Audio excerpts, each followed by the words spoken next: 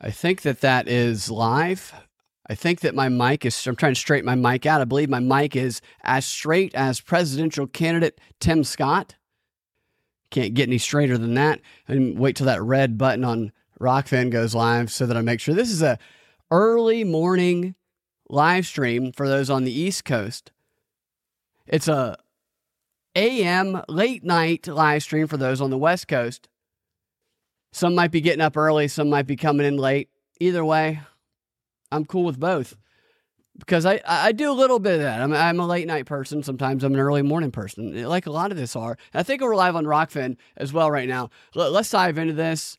I can't see the comments on Rumble, so if I don't respond, it's because I'm unable to see them right now because I'm in a different setting and I don't have the setup where I can see it and I don't want to overtax my system. So let's dive into this.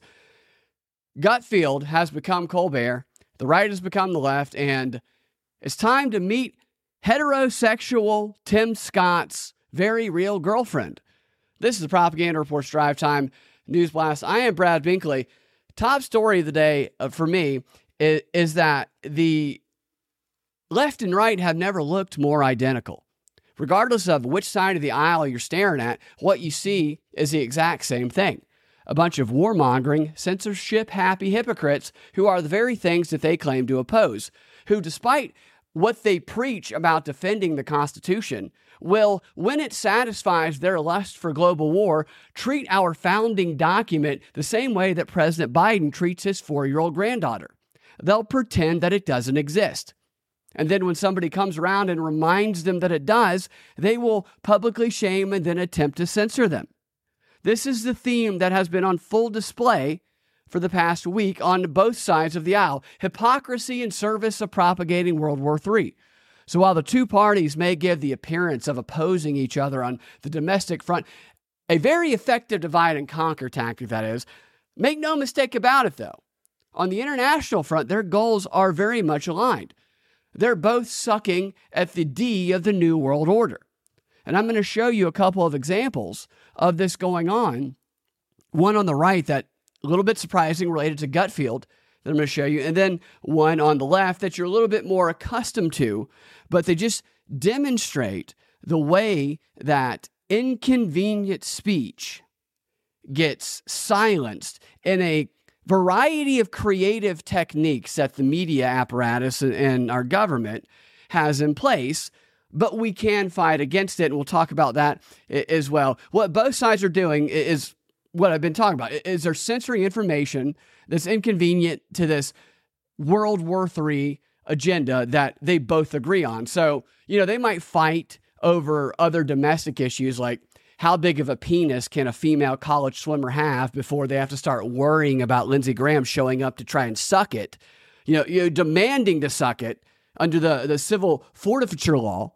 I'm sure I said that word wrong. Or they might disagree about issues about whether or not a man has the right to breastfeed his baby coyote inside of a Starbucks while dyeing his hair pink. Those things they'll bicker about domestically. But when it comes to foreign policy, they're gobbling that New World Order knob together just like they always have been, and they're pushing us to the precipice of hell. And the only way that they can succeed in their goal of bringing about the apocalypse is if they get rid of the biggest obstacle that stands in their way, which is the First Amendment and the free speech of every single American. They have to knock that down and make that fall as though it were Joe Biden walking downstairs. And we can prevent it. We can stop it. And the way that we stop it is by not giving in to their propagandistic, emotional appeals that attempt to turn us against each other and make us fight while distracting us away from the fact that we are not each other's enemy. We are all subjected to the same wide-scale mass, technically the most technically sophisticated psychological operation in the history of the planet. The people that we hate and are angry at are being subjected to the same psyop that we are. And it's not them we need to be mad at. It's the people pulling the puppet strings that we need to be mad at.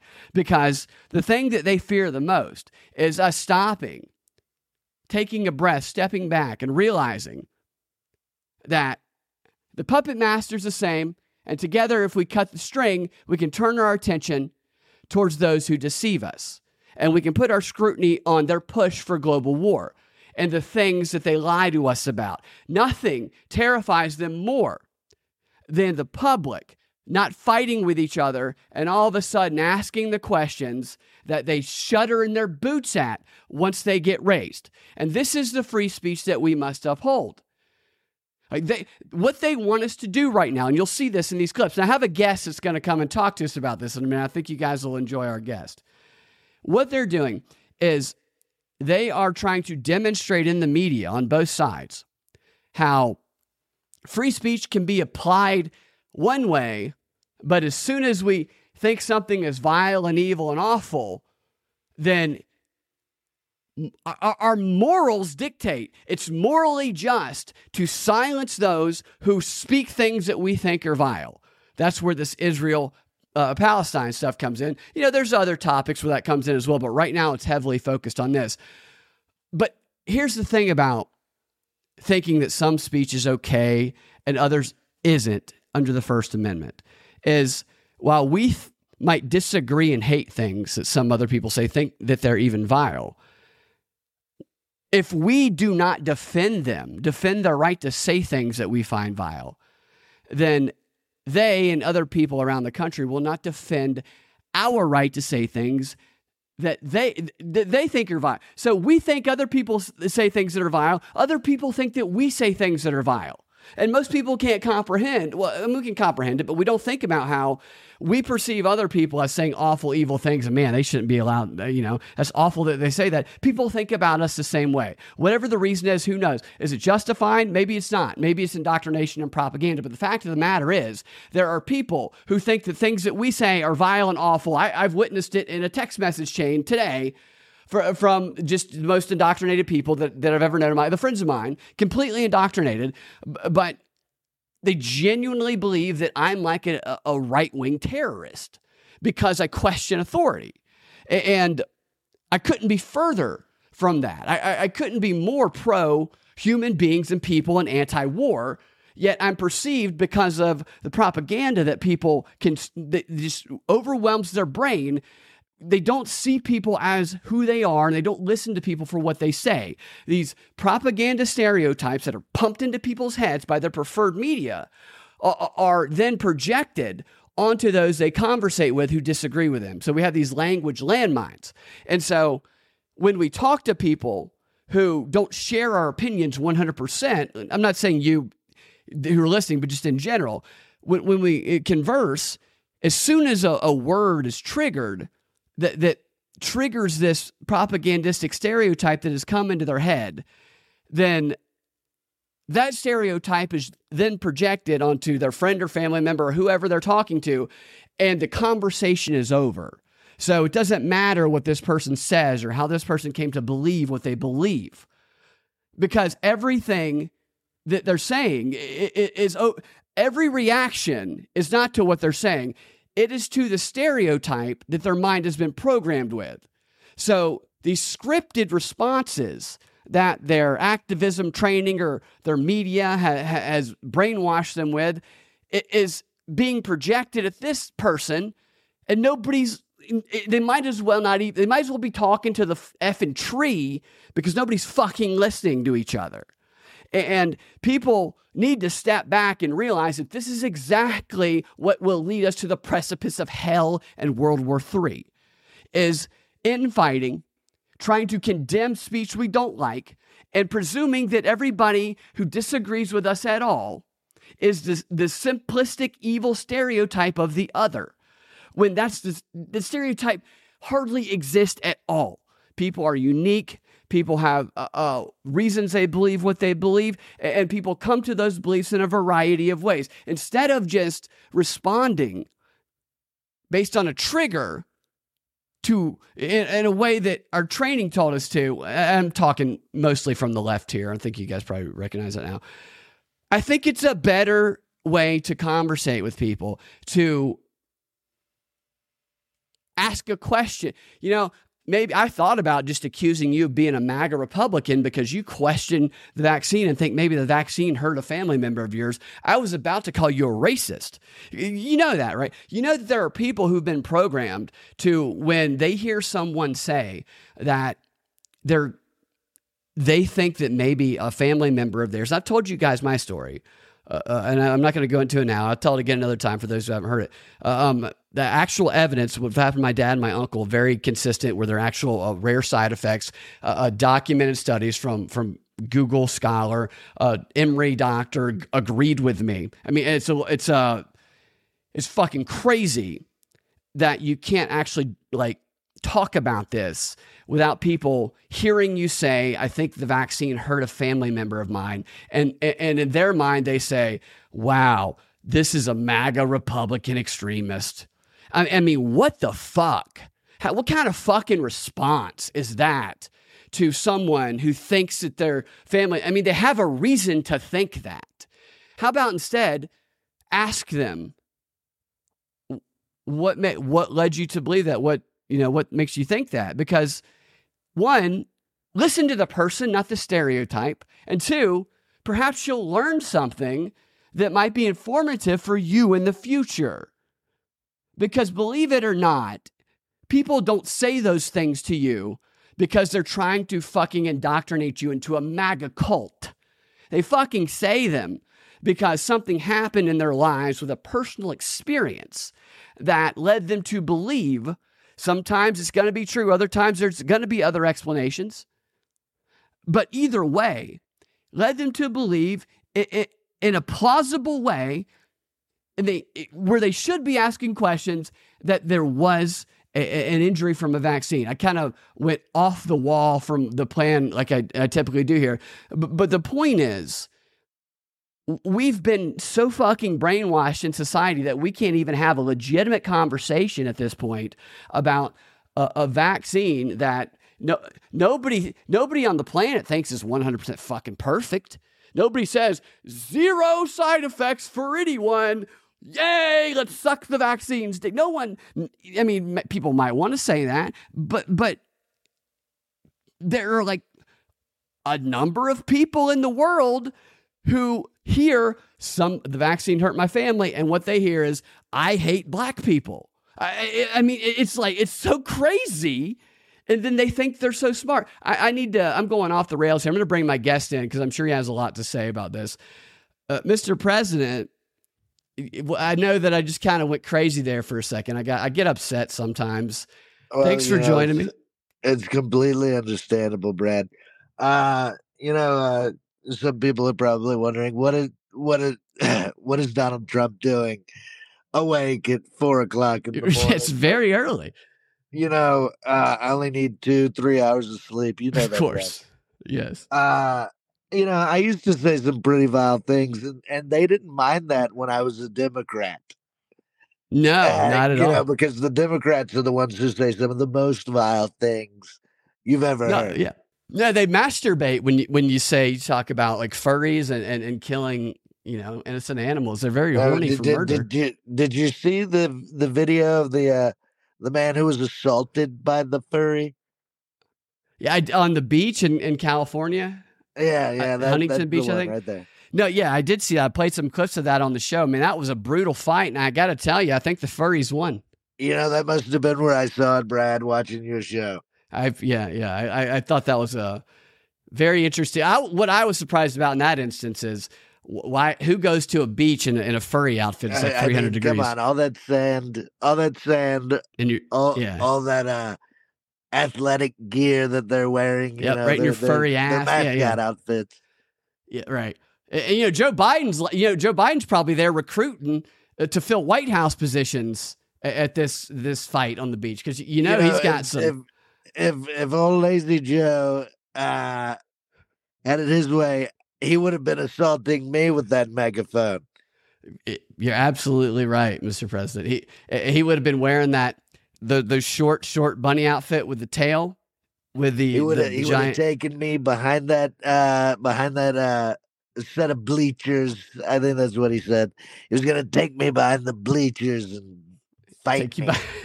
No, he likes to grab him by the bleachers. There's no doubt about it. I mean, he beat up Corn Pop. And Corn, yeah, well, this is something I don't understand about Joe. Well, maybe I do understand it. I just, maybe my faith in people's ability to reason and separate themselves from their brainwashing, I guess, is that how do people not recognize how utterly racist Joe Biden has always been? I mean, he created the crime bill. Yeah, he did. You're right. And he said they're going to put you back in chains. What was it? Senator Byrd. Senator Byrd was him and Hillary's mentor. The KKK guy, right? Right, and all he had to do was apologize. Imagine, Brad, what if all I had to do was apologize? But I'm not gonna apologize because that's an admittance of guilt. Yeah, there's no reason. You know what? There's no reason to do so because it doesn't, like, everything that you do, they just find a way to bend over backwards. I mean, it's a witch hunt. It's the totally largest witch hunt we've ever seen. And some of the stuff you were saying earlier, you sounded a lot like me, Brad. You sounded a lot like me. Can you hear me still? Yeah, I can hear you. Can you hear me? I'm frozen. Yeah, my computer's freezing up here. Sorry, so I think I'm coming back here. Can you still hear me? I'm back. I was saying that some of the stuff you were saying earlier, you sounded a lot like me, Brad. You sounded a lot like me. Oh, yeah? What was that? Well, I mean, I've said it on your show multiple times, but this is the calm. Before the storm, is that what you're saying? That's right. And how you can participate in it is not by not participating in the elections in 2024, but by voting me back into the White House. And are you saying the storm is coming as in one of the Kennedys is going to, who people believe are dead, are going to be coming back to life? Is this what I'm hearing here? I really wanted the whole thing with John. I wanted it real bad. It would have been great. He was a wonderful man. But what I mean by the storm, Brad, is, we've collected all the evidence. I'm taking all the slings and the arrows, no matter how many times that was plagiarized in the debate that we lampooned the other day. But, we caught him. We caught them all. And it's going to be big. It's going to be bigly. It's going to be the bigliest big you've ever biglied. Well, Mr. President, I think a lot of people are probably looking forward to that. And the debate the other day, so I was going back through some of that, and I really did, while it was a kind of boring debate, and it was just, I don't know how, I honestly would like to speak to Nikki Haley's press person, her PR person, because I can't find anything likable about Nikki Haley. She actually said her response to Vivek's comment about, which was the double insult about you have two people wearing high heel, Dick Cheney in high heels. So he's calling Nikki Haley ugly and calling DeSantis,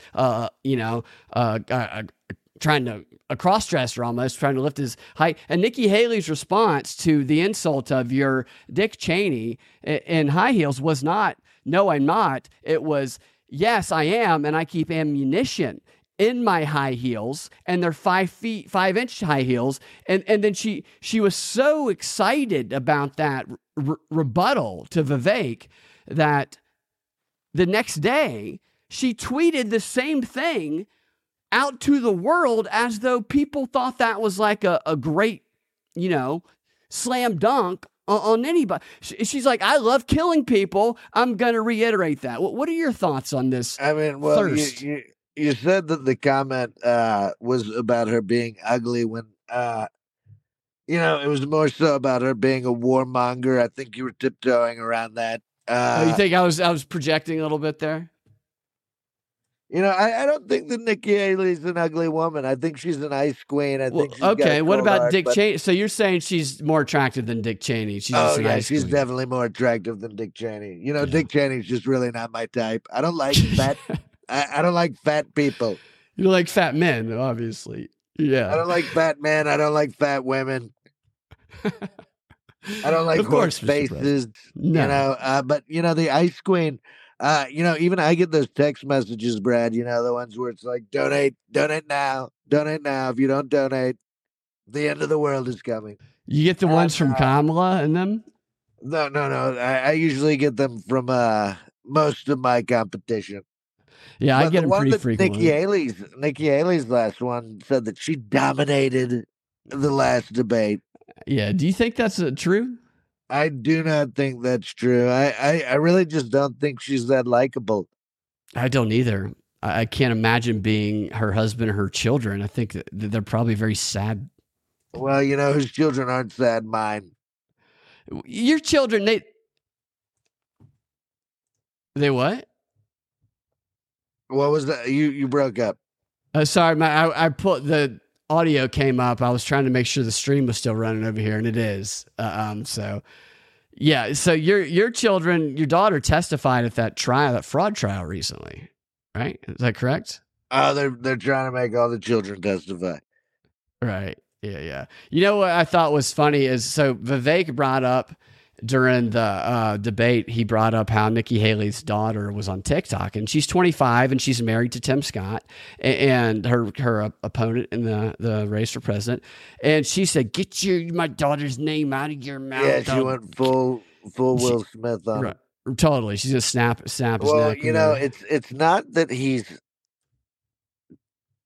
she's married to Tim Scott. She's married to Tim Scott from an alternate parallel timeline. A time traveler. Yeah, he's a younger where Tim he's Scott. Younger.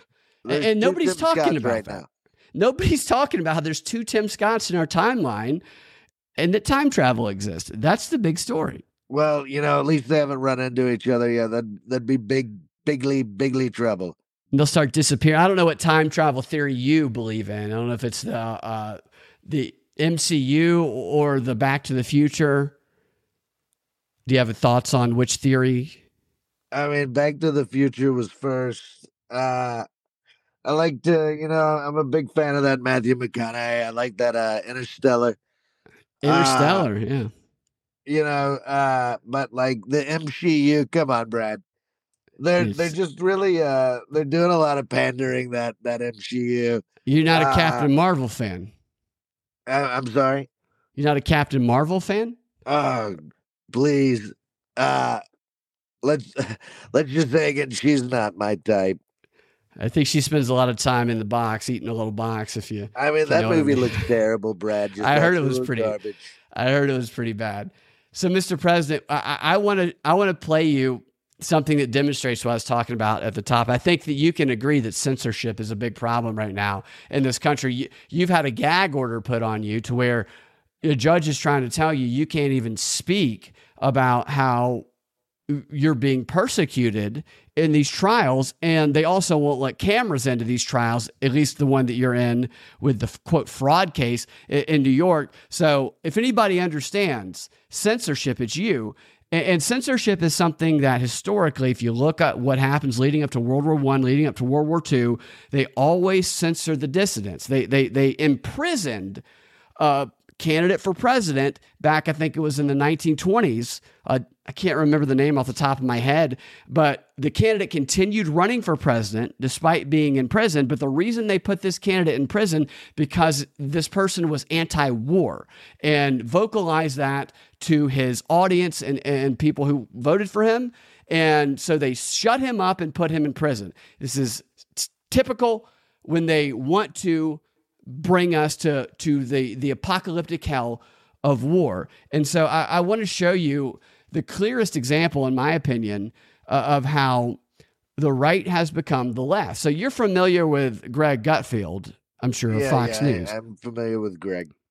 So Gutfeld's not a comedian, but he hosts this this late night show that is considered a late night comedy show. And it's called Gutfeld, and it rose to the top and became number one in the late night comedy show viewership ratings.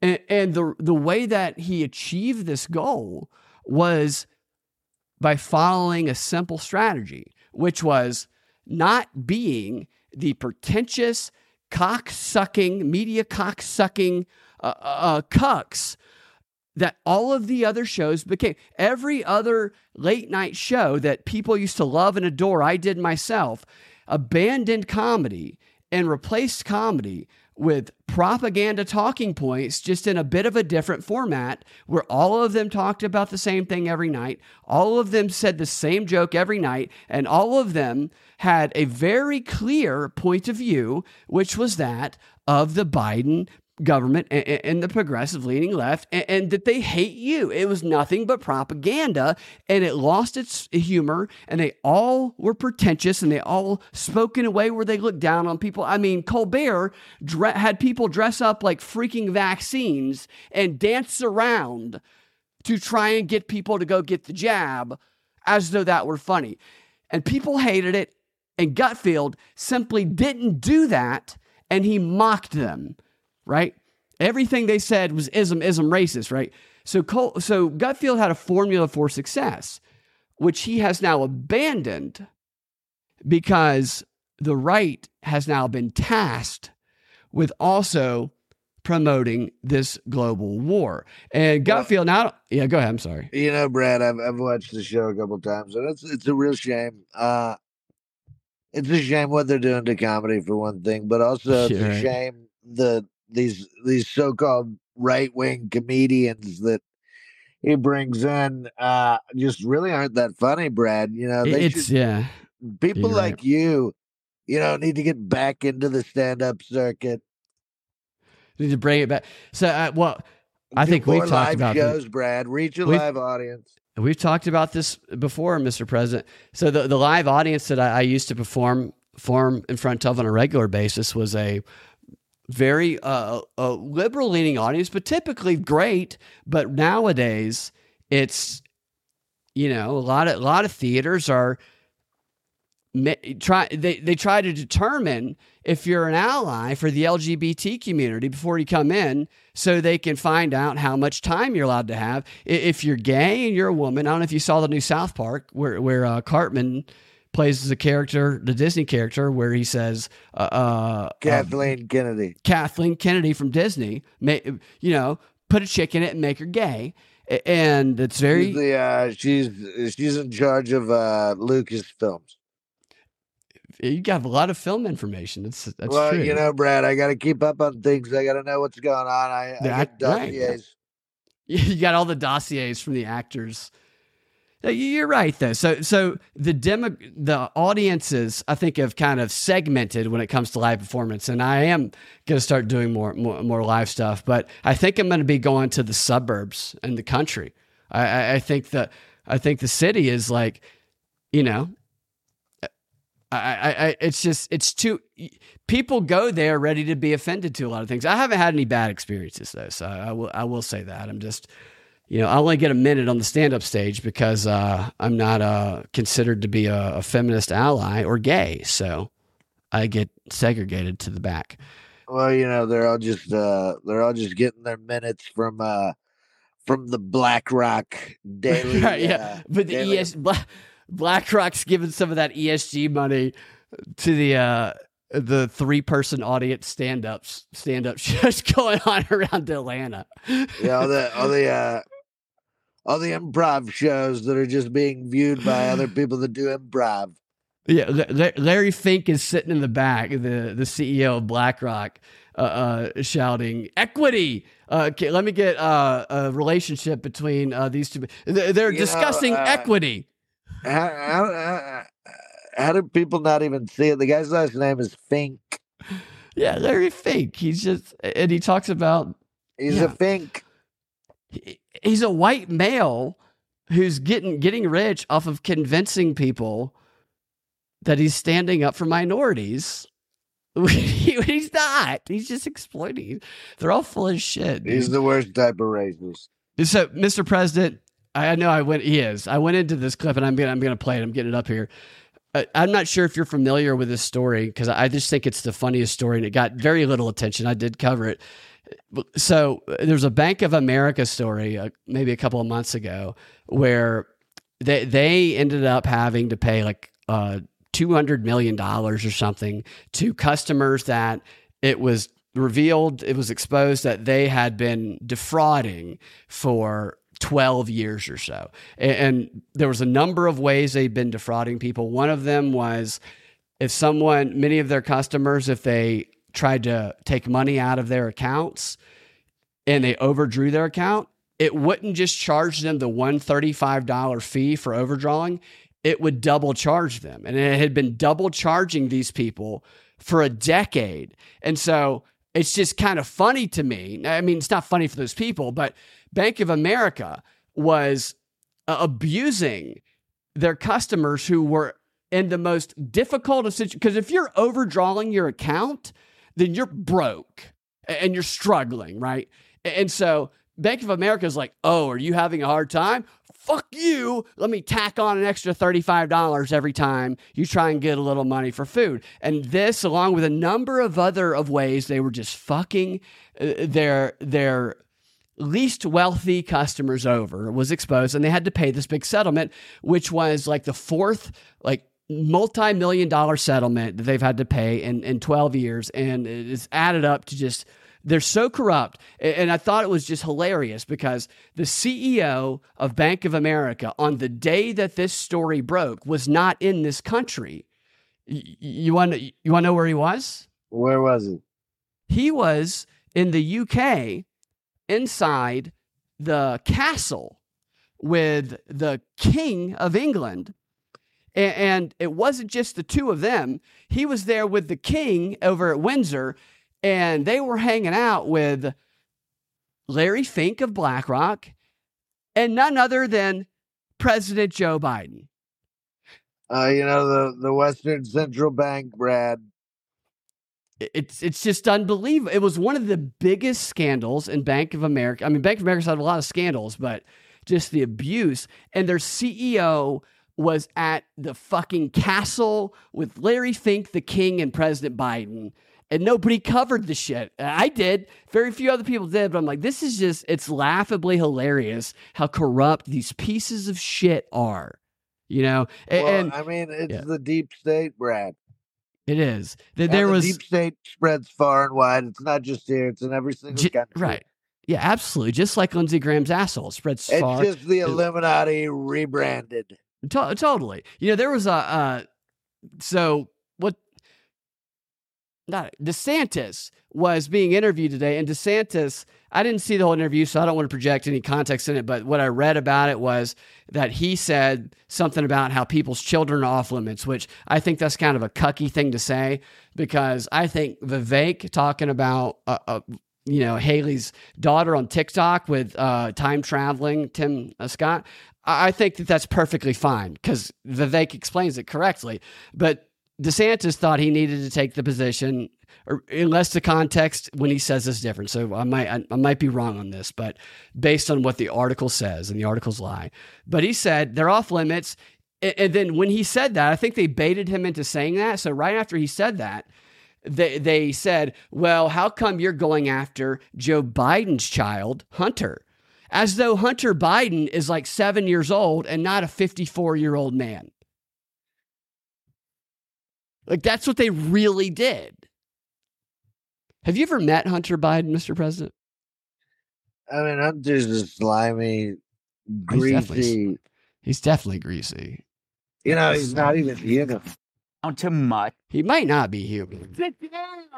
I was really disappointed, actually, in the Hunter Biden movie made by the right. I thought that they kind of made a joke of themselves making that, the way they made it. Because they could have actually, did you ever see that? The Hunter Biden movie is made by I think the director was the guy in Goonies and Johnson from Die Hard. I can't remember the guy's name.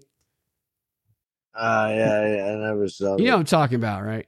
Yeah. It's not, so they have all the information, and they kind of made the movie kind of like it was a Ben Shapiro one. It was just such a caricature that it's like they're just trying to sell tickets. If they should have actually made like something that anybody who didn't already agree with them might like watch, because it's like they didn't give a rat's ass. One thing real quick, I'm not surprised my vice president, Race Bannon's the biggest loser out of he's out, dude. Republican National Right. Committee.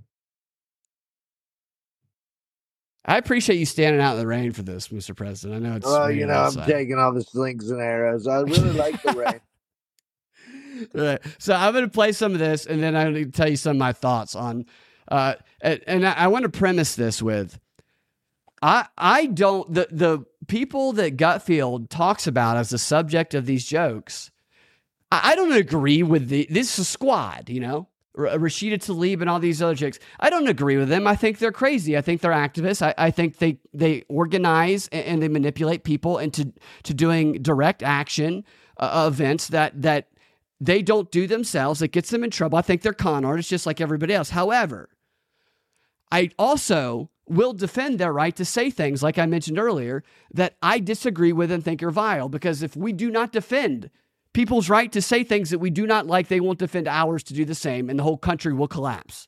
That wall between us and just totalitarian World War III. Like, that's how we stop World War III, is people fucking speak up and we defend the right for people to say things we don't like. And then we talk to those people. We talk to those people who say things we don't like. And instead of just assuming that they are what are the stereotypes projected at us tell us they are, we try and understand. And we come to a more common understanding and a more common ground, and we fucking prevent World War III. And the First Amendment is just so important for that. And to go after this, like, this is crazy to me that some of these people took these positions. Here he is, Gutfeld, and I cut like 5 or 6 clips from this talking about Rashida Tlaib getting censured from by the House.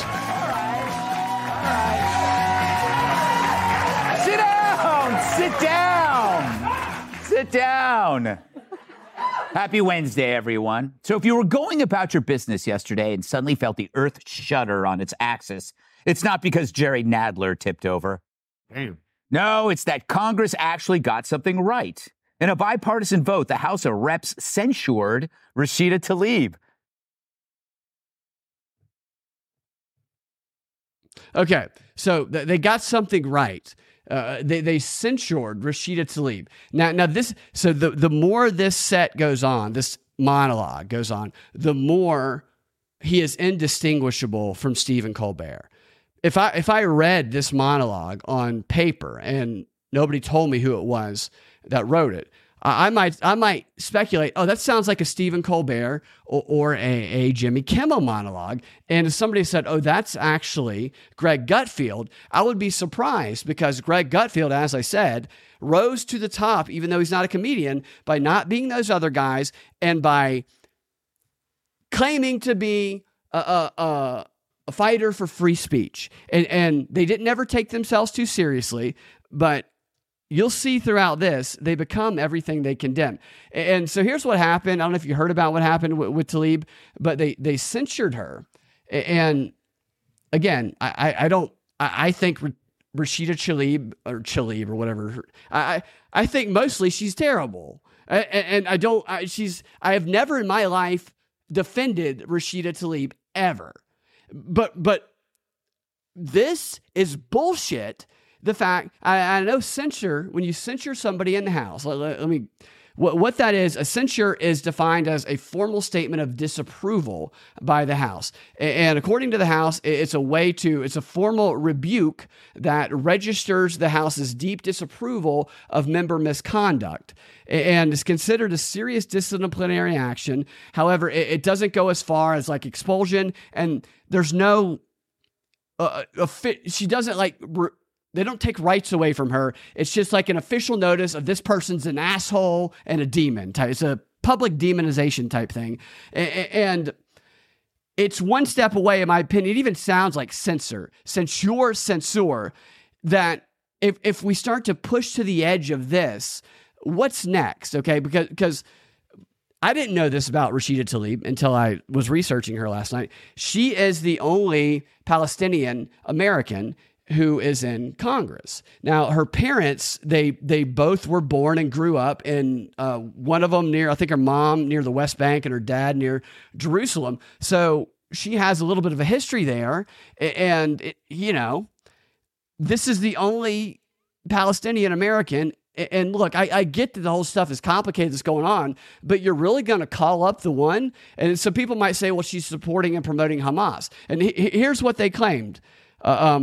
This is the censure resolution accuses Tlaib of, this is a quote, promoting false narratives. That's why she was censored. She was promoting false narratives, right?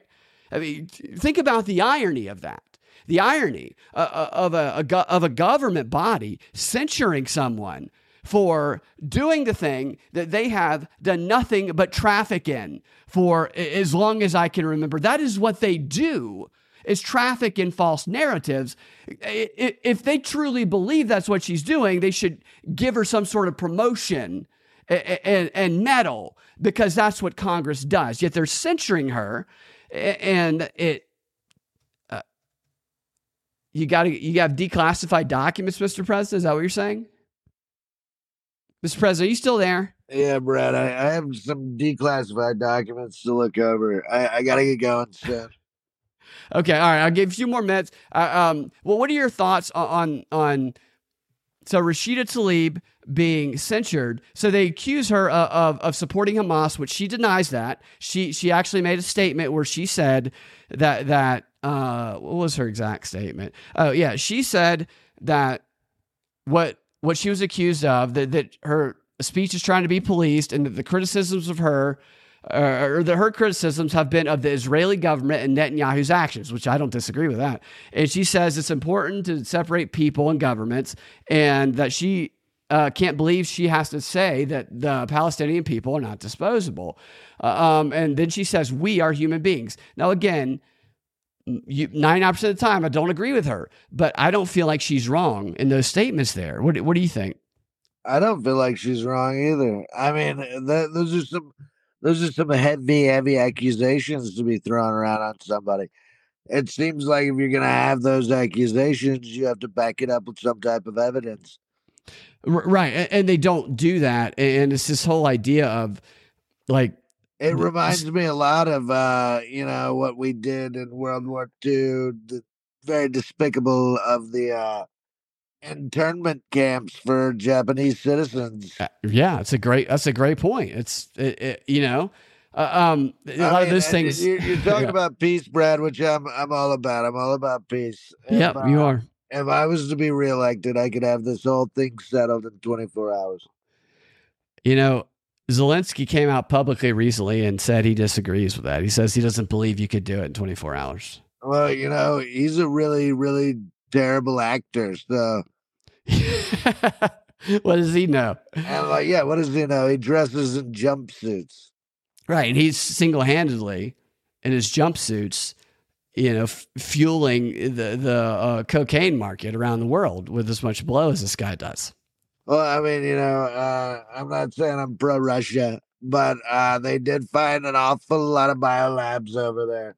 They did, yeah. That were tied to none other than Senator at the time, Barack Obama, who signed the financial release for them.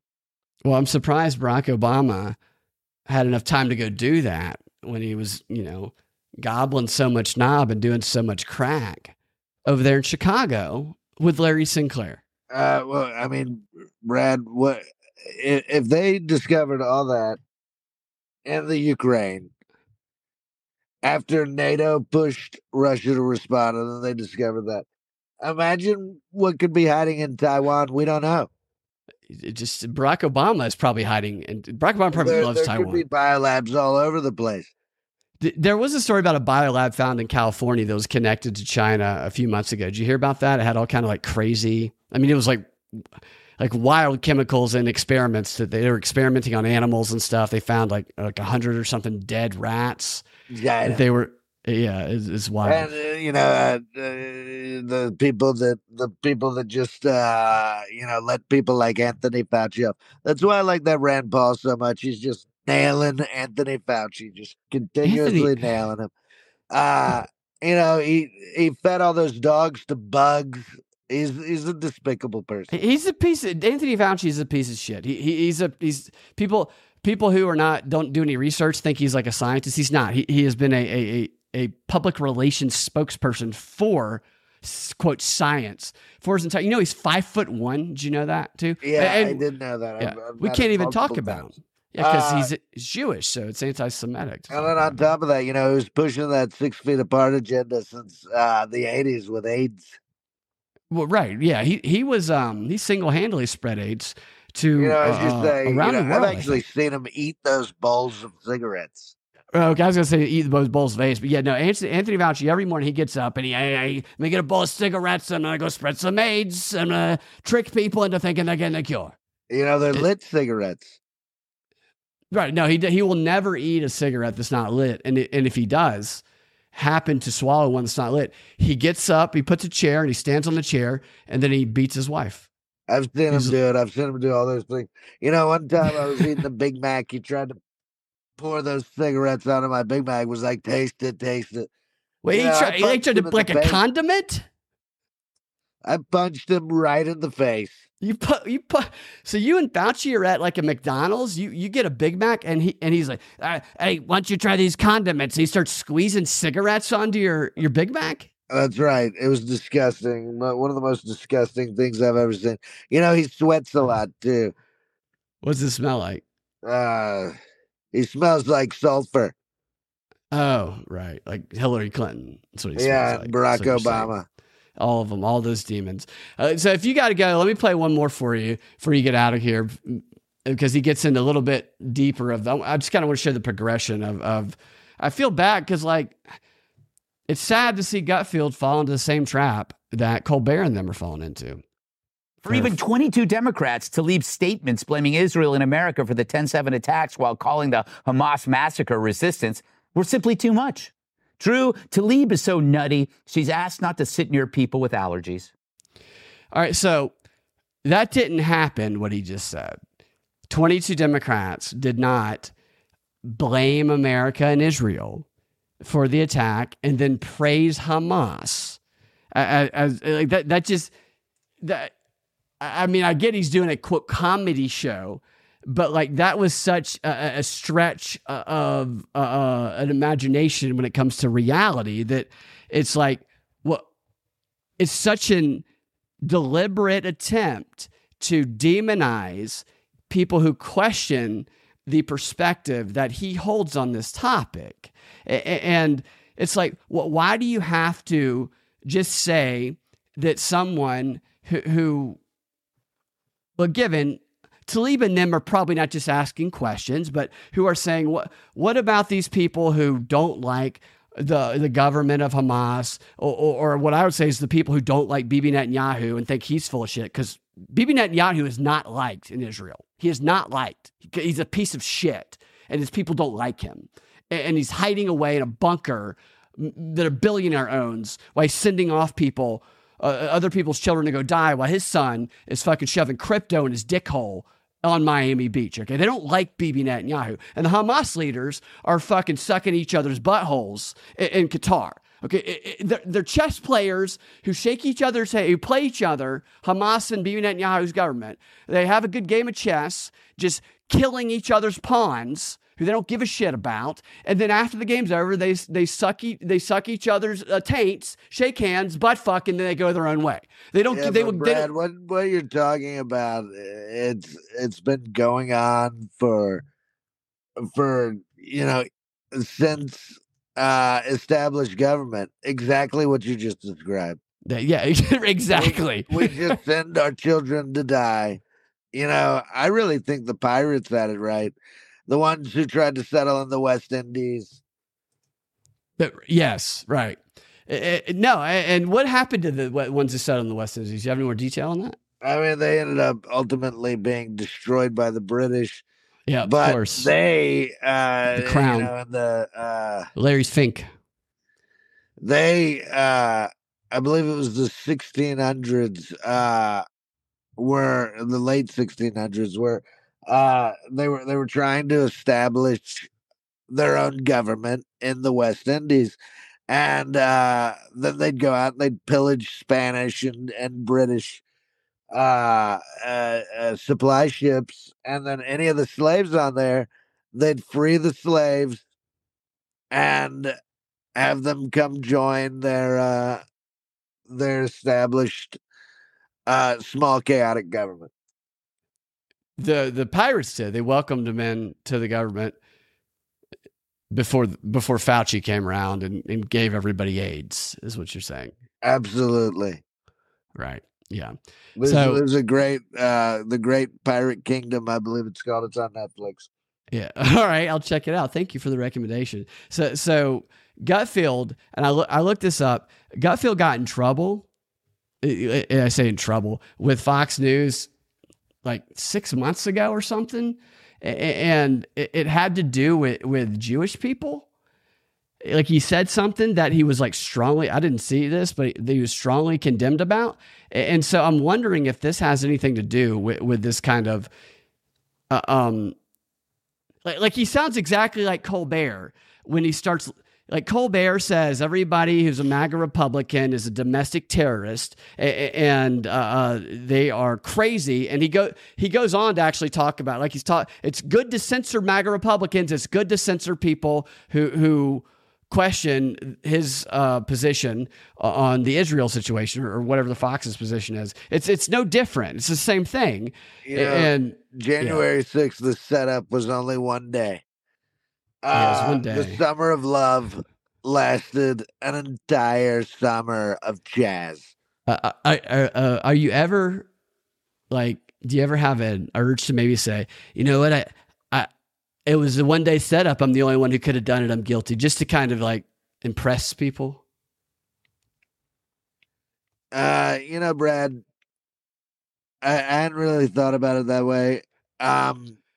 But I mean, it was a total setup. There were people that it was, yeah. Like I know people that were there and were political prisoners for an amount of time, right? And the Constitution promises us a speedy and fair trial, which they're not getting. They're just being buried underneath some prison somewhere. Absolutely, and that's important right now. So, like you're getting persecuted, free speech is being silenced.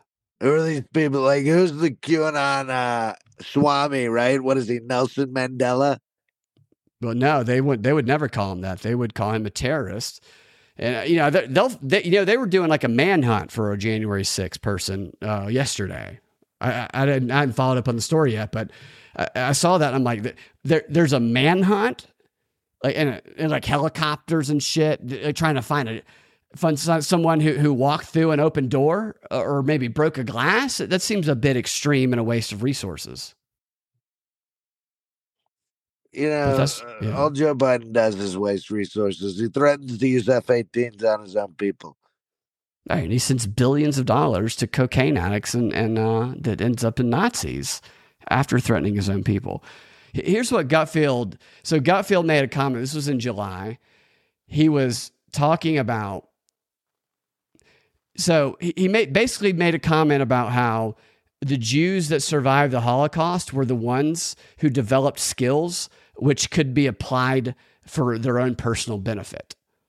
And that was a comment that he got badly. Like, it was apparently, looking at his Wikipedia, the worst thing anybody could ever say. So I am wondering, because that was not long ago. It was a few months ago. I'm wondering if, so like the Daily Beast reported that an unnamed Fox employee said that Gutfeld's statements were a disgusting thing to say and that his career will be over because he said that. I'm wondering if how aggressive he's going with this stuff right now has anything to do with that. Because the reason I pulled these clips is because I've been watching clips of this for the past 2 weeks, and the show has gotten progressively more awkward. It's gotten progressively less fun. So I never thought like the monologues are funny. They're very sophomore-ish. It's very like surface level, Mad Libs type joke writing. But still, because they didn't take themselves too seriously in the delivery,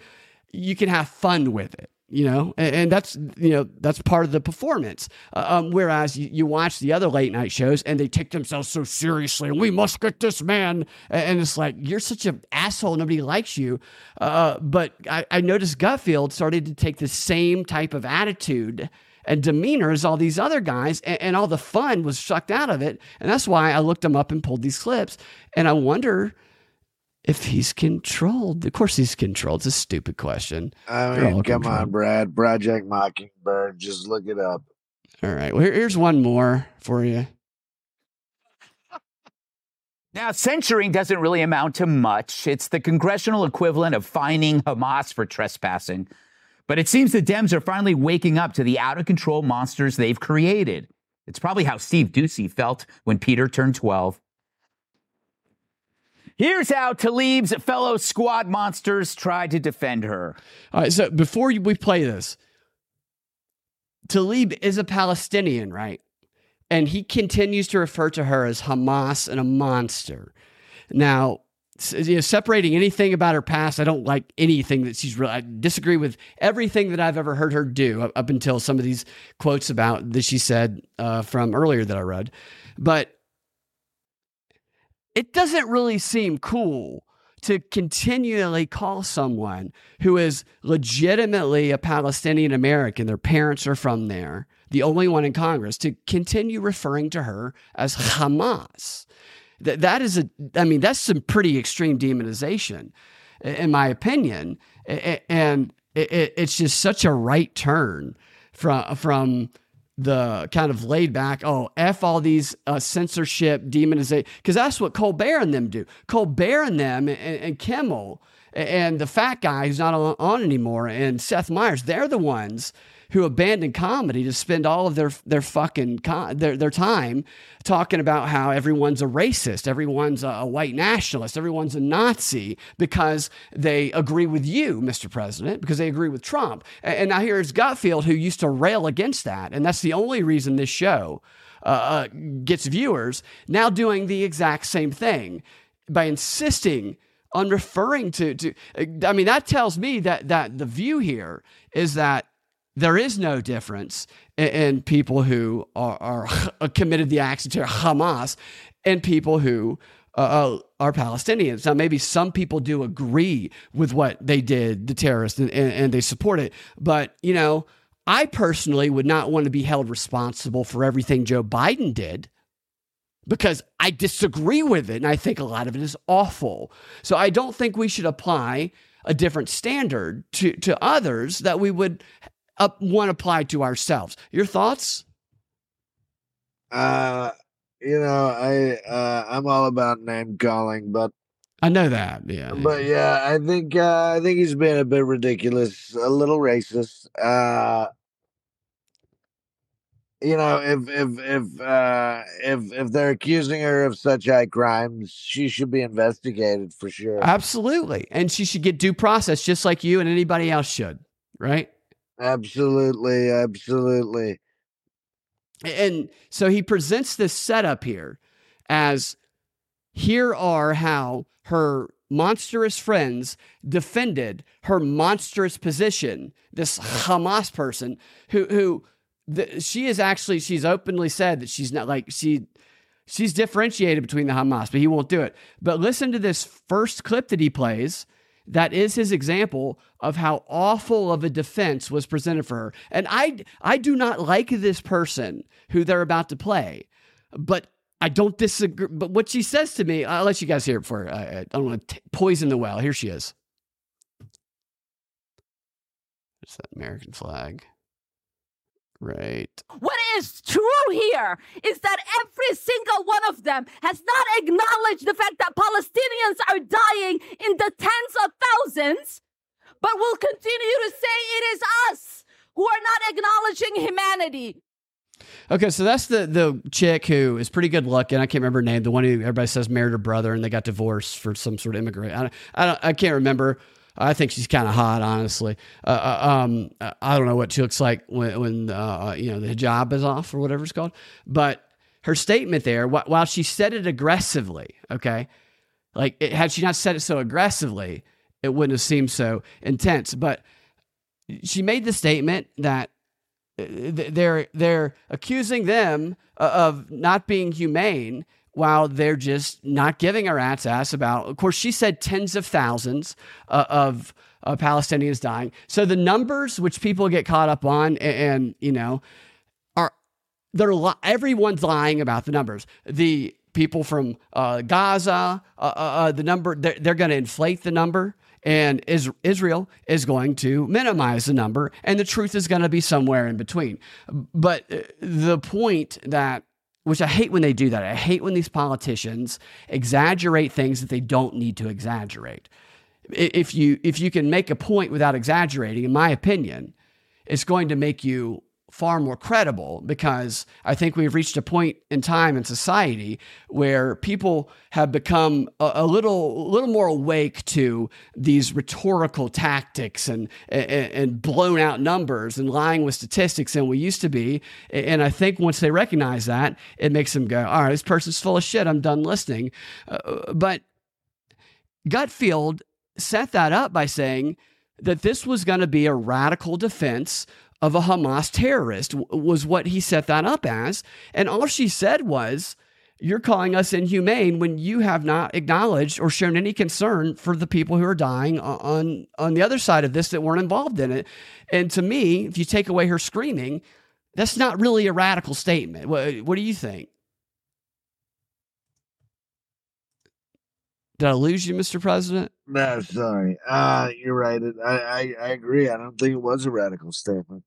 It's just for somebody who's a radical, that was not a very radical statement. Right. Yeah, and like she usually is very, very radical. It's like crazy, because these are the people who organize and send people out to put their bodies on the line for these stupid protests to go do die-ins in congressmen and women's offices. And they just fill people's head with bullshit, usually, which it kind of sucks for them, because it's like the boy who cried wolf, is they've spent so much time being full of shit that when they say something that actually isn't that radical, then nobody's really going to listen to them. Mr. President, if you have to go, because I know that you had to go, make sure some classified documents were okay. Then declassified. Declassified, of course. Yeah, it's you would never have anything. You declassify them. You're free. You're free to go. Just let me know, and I won't.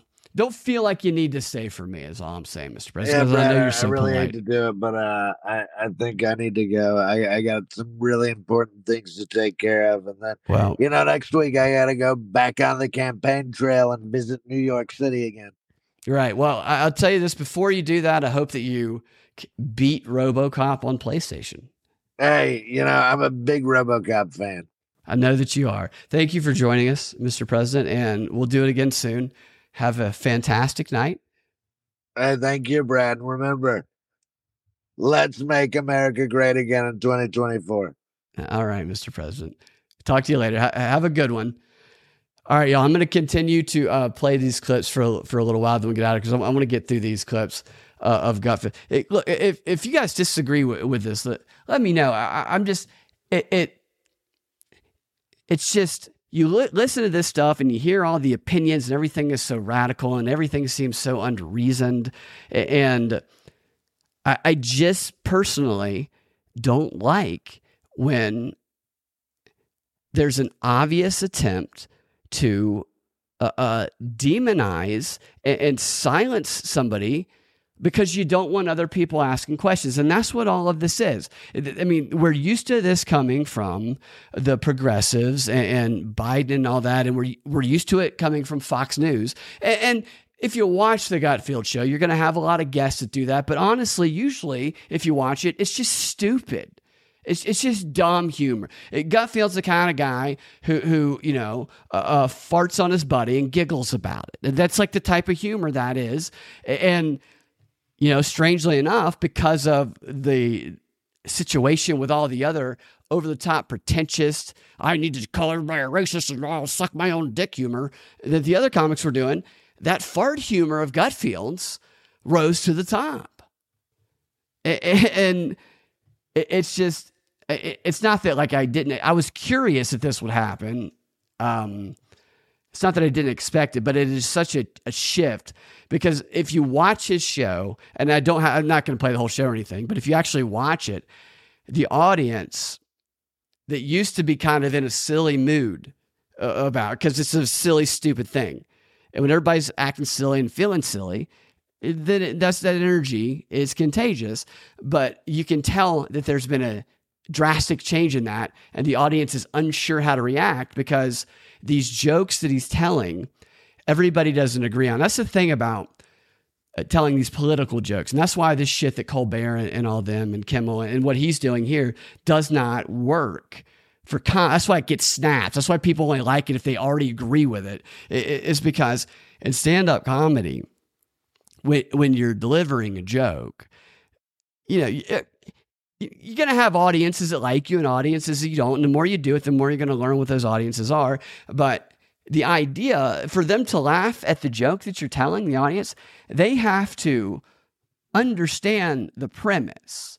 They have to clearly go, I got it. Like, you have to bring them into the world of your premise, almost to where they can see it and feel it. Like they're shaking their head. Oh yeah, I've been there type thing. I don't mean you have to pander or anything. I just mean you have to communicate the setup to them in a way where you are bringing them along to where you want them to be, so that when you reverse it on them, they're blindsided by that reverse or whatever the joke, the punchline style is, and that guttural laughter comes out, right?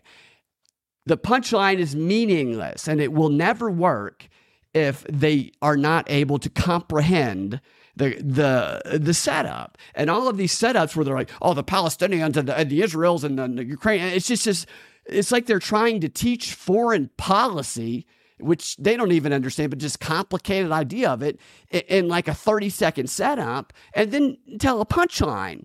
Nobody's going to laugh at a punchline if they're going, what the fuck did you just say? It doesn't, you can't fucking teach calculus in a 30-second setup of a joke and then think people are going to laugh at the punchline.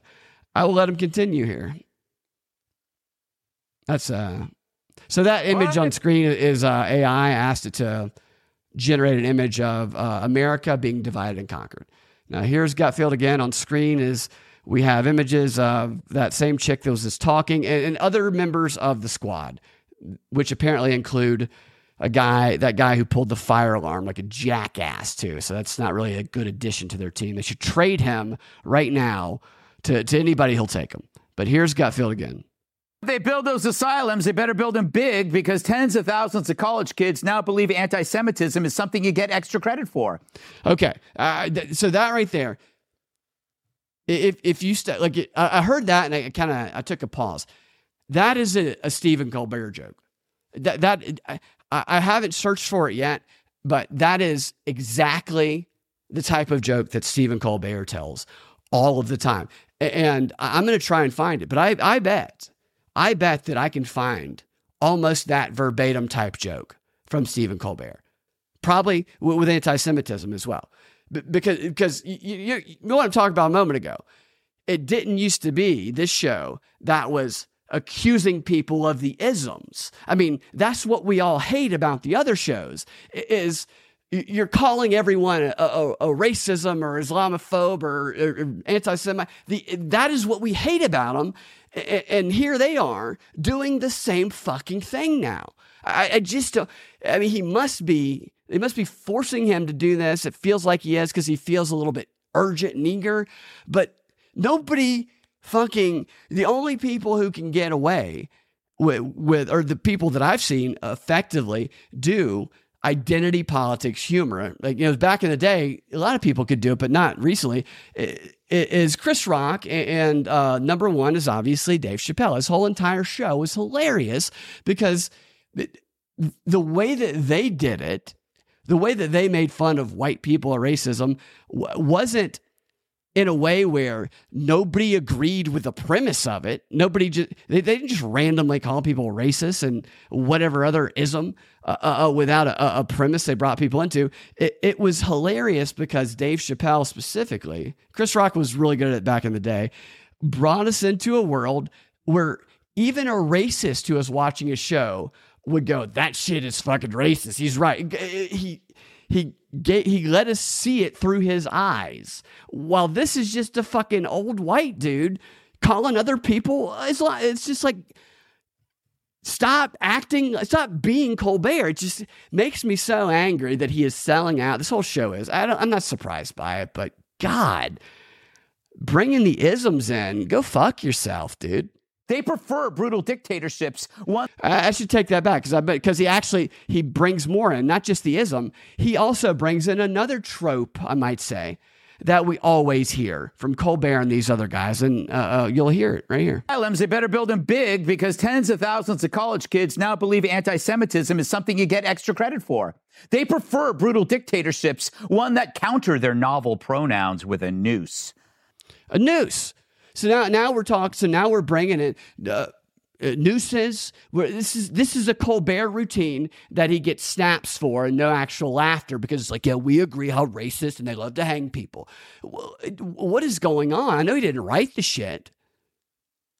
I would like to be a fly on the wall in the writers' meeting or the producers' meeting on, okay, here's what we're doing. We're going full Colbert. We're going full Colbert on this. The fun's over. Number one is about to, we're going to fall. I get that if they keep doing this, they'll plummet. Well, maybe not far down because none of them are good. Like literally, there could be like a show that if somebody would put it on TV where the whole show was like a guy's going to come out and he's just going to grab his dick the whole time and make that noise you did when you were a kid where you put your hands to your face and you make it sound like you're breaking wind. You could do that for 30 minutes and that's it. And it would rise to the top and be number one if all of these other assholes continued sucking the propaganda dick the way that they are. That's why they're number one, because they didn't do that. Now they're doing that 100%. The next clip, he gets progressively. I think it would be funny if, like, the more he did this monologue, the more his face just transformed into Stephen Colbert, to where by the end of it, he's just fully Stephen Colbert in a suit. He'd probably be happy to make him a little bit taller. And here he is, continuing. So how do we get to a point where young Dems think terrorists are the good guys, while the state of Israel, the freest nation in the Mideast, deserves to be destroyed? Okay. You see the leaps of logic. We have gone from starting with the censure of Tlaib, which she was censured for allegedly spreading the false narratives, which they do all the time. And they say that, they also accused her of promoting terrorism because she shared a video where people were saying from the river to the sea, which I'm not even going to get into a fucking debate about that fucking term. Like, it's a glittering generality. So glittering generality is an actual studied label that has been given to propaganda terms used specifically for propaganda throughout history that is in every single piece of propaganda literature and textbook that's ever been written. And that's what that term is. Just like the term democracy is in there and liberty. It is a term that does not have a concrete definition, that is vague, yet it evokes powerful emotions from a variety of groups who project their own meaning into it, which enables those who weaponize the term to transform the meaning of it and use it for their own purposes, okay? So that term has been around long before Hamas has been around. It's been around for, I think, like the 50s or 60s. I don't know. It's been around a while, and a number of different groups have used that term for whatever fucking reason. Some of them have used it for fucking awful purposes, like like they're going to exterminate everybody. Others have used it for liberating people who feel like they're enslaved. And even someone running for either prime minister or president, I can't remember off the top of my head, in Israel, it has been a slogan for an Israel candidate for high office. And yet, I didn't know this for like the first 3 weeks of this. I stupidly was like, oh, well, there's that term that definitely means that anyone who says it is saying that they want to eliminate all the Jews. And then, I didn't even think that much about it because I thought this whole thing was all just like a propaganda. It is a propaganda war, and there's a bigger global war they want to get us into. So I just didn't even want to fucking deal with it because everybody got so angry about it. It was pissed me off and it was annoying. But then I was like, I keep hearing this term being said, and then I think I said this the other day, and I keep seeing young college students who are stupid and people that I know repeating it. And I'm like, they definitely don't want all the Jews to die. So they think it means something else. And I'm not going to go into all that again, but that's when I was like, yeah, maybe I'll look it up. The point is, why do you feel, Greg Gutfeld and you writers, to try and deceive your audience? Look, has the audience looked it up like I did or like you guys did? Probably most of them have not. So they're probably effectively doubling down on this stereotype that they have established and created, which they can later push a button and trigger their audience to react in a reflexive way, the same way they might if they see a snake in the desert, because it's been programmed into them and become instinctual. System 1 and System 2. It's a great book the CIA recommends that their agents read, which talks about the System 1, the reflexive survival instincts, and the System 2, which are the cognitive, the things that we learn that require what they say are the 7 or so things that we can hold into mind at one time and learn with our cognitive resources. And the System 2 stuff that we learn drains our cognitive resources and exhausts us. While System 1, we don't even have to think about. But the more that we practice and learn the System 2 shit, the more the System 2 shit becomes as automatic as the survival instincts. And this is what the media does. The media programs people with they start with System 2, but they repeat it one network after the other. Then they get it from their activist groups, and they get it from their friends, and they get on social media until it just becomes as automatic as reacting to a snake. So you go and you say to somebody, as I mentioned earlier at the beginning of the show, this is what I was talking about with the triggering the stereotypes with the language landmines. Someone says, I think someone I know might have been injured by the COVID vaccine. That is a trigger that's been programmed in many progressives to reflexively, like they see a snake, go, racist white nationalist, instead of, oh my gosh, why do you think that? And this is the shit they do. And it's like everybody recognizes it.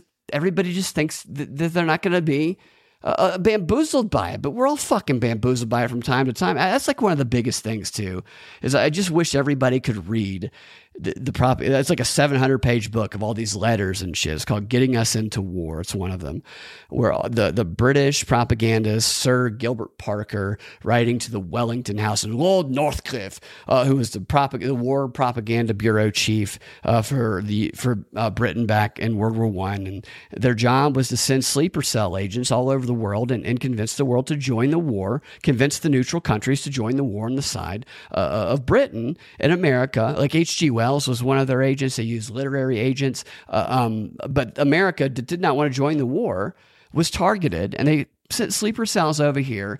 And there's correspondence and letters going back and forth from Sir Gilbert Parker to Lord Northcliffe, just mocking the fuck out of how stupid we are and how gullible we are, and especially mocking how gullible and dumb and easy to manipulate our highfalutin academics are, because they are so confident and arrogant in how smart they are that they don't believe anybody could ever fool them, making them the easiest fucking people on the planet to con. And it's like, the second anybody thinks they can't be fooled is the second they become the easiest fucking person to pull the wool over their eyes and weaponize for propaganda purposes. And that's what they mocked us about. Here's moving on to the next one. We're going to do a few minutes more of this. Well, here's some history that the brats never learned. When Israel became an independent state in the 1940s, progressives supported it. Coming out of World War II, the Holocaust, and a history of pogroms, it was Jews who were seen as the oppressed. And boy, is that an understatement to call 6 million people exterminated oppressed. It's like calling me kind of cute. African Americans recalled that Jews had marched with them in civil rights demonstrations. Jews there had been arrested and even killed. Too bad academia loves hiding facts like that. But then a strange thing happened. Israel committed the great unpardonable sin. Much like me, it was successful. Like nobody even knows because there's such awkward energy in the room. He's got all this awkward. I'm going to take that back. I'm trying to figure out. So that is Martin Luther King there. I'm going to play that again because there was something in that I think I didn't hear there. That Civil rights demonstrations. Jews there had been arrested and even killed. Too bad academia loves hiding facts like that. But then a strange thing happened. Israel committed the great unpardonable sin. They became successful. That's the thing. So it's just this whole tying it to this is one of the most. I have plenty of Jewish friends. I don't give a shit about what, like, this is just all, I actually believe that if anybody is anti-Semitic, I believe it's Bibi Netanyahu, because the person who's responsible for forcing vaccinations on the Israeli population is Bibi Netanyahu. The person who told Jordan Peterson, I played the clips a couple weeks ago, he told Jordan Peterson that he begged Fauci and our government to use Israel as a petri dish, as a lab, a testing ground for all things with the COVID vaccine. Like he said, we forced them to get the vaccines. We'll jab them. Just let us test it out on them. They'll be the guinea pigs. What a piece of fucking shit he is.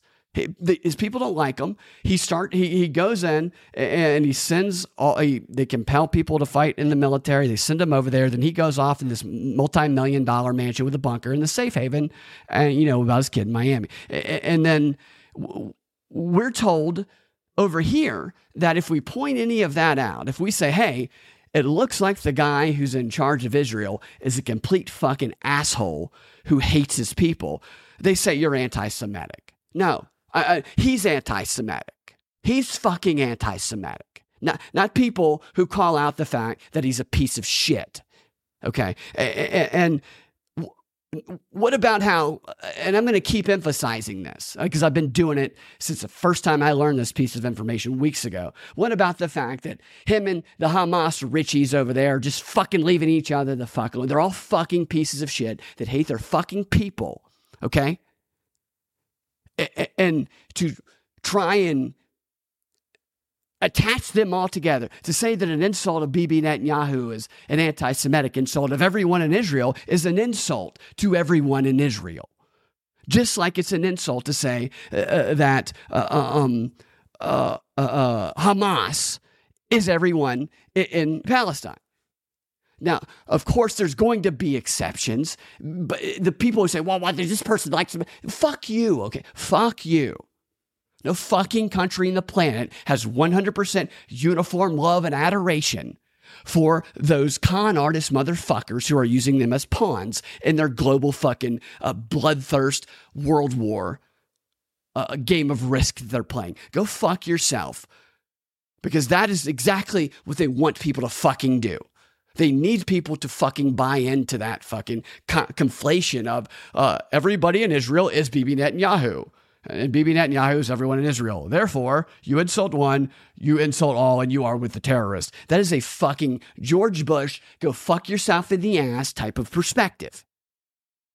I'm sick and fucking tired of seeing people that I like, but just spreading this bullshit and fucking yelling at people who stop and ask a question. This is what pisses me off. And this goes back to what I was talking about with the vaccine thing earlier. How about instead of fucking jumping onto people's ass, go fucking anti-Semite, you fucking terrorist. How about instead of fucking doing that, how about instead of fucking saying you fucking genocide motherfucker, how about instead of fucking doing that shit, how about what we did was say, well, what led you to that belief? Let's talk about it. Yeah, let's talk about it. I'd like to understand. And if I can, I'll share with you what I believe. And then you start talking, and then, where did you learn that? And you start saying, I learned that from here. I learned that from there. And then people are fucking getting an actual understanding of the fucking person they're talking to's knowledge base, and they're discovering, probably in many instances, information that's true that they never learned before, that might even change their perspective if their mind is fucking open enough, unless they're a fucking cocksucker. And they're just, I just want to fucking just get on my fucking team and suck my team's cock on. Like, it's no fucking glory in just committing to sucking the shit out of your team's cock all the time. I don't care how fucking false shit is. I'll suck the cock. Like, that's not a fucking noble position to take as fucking cocksucker of my own team, regardless of the reality, whatever the fucking side is. You don't want to be that person, yet everybody is trying to be that fucking person, okay?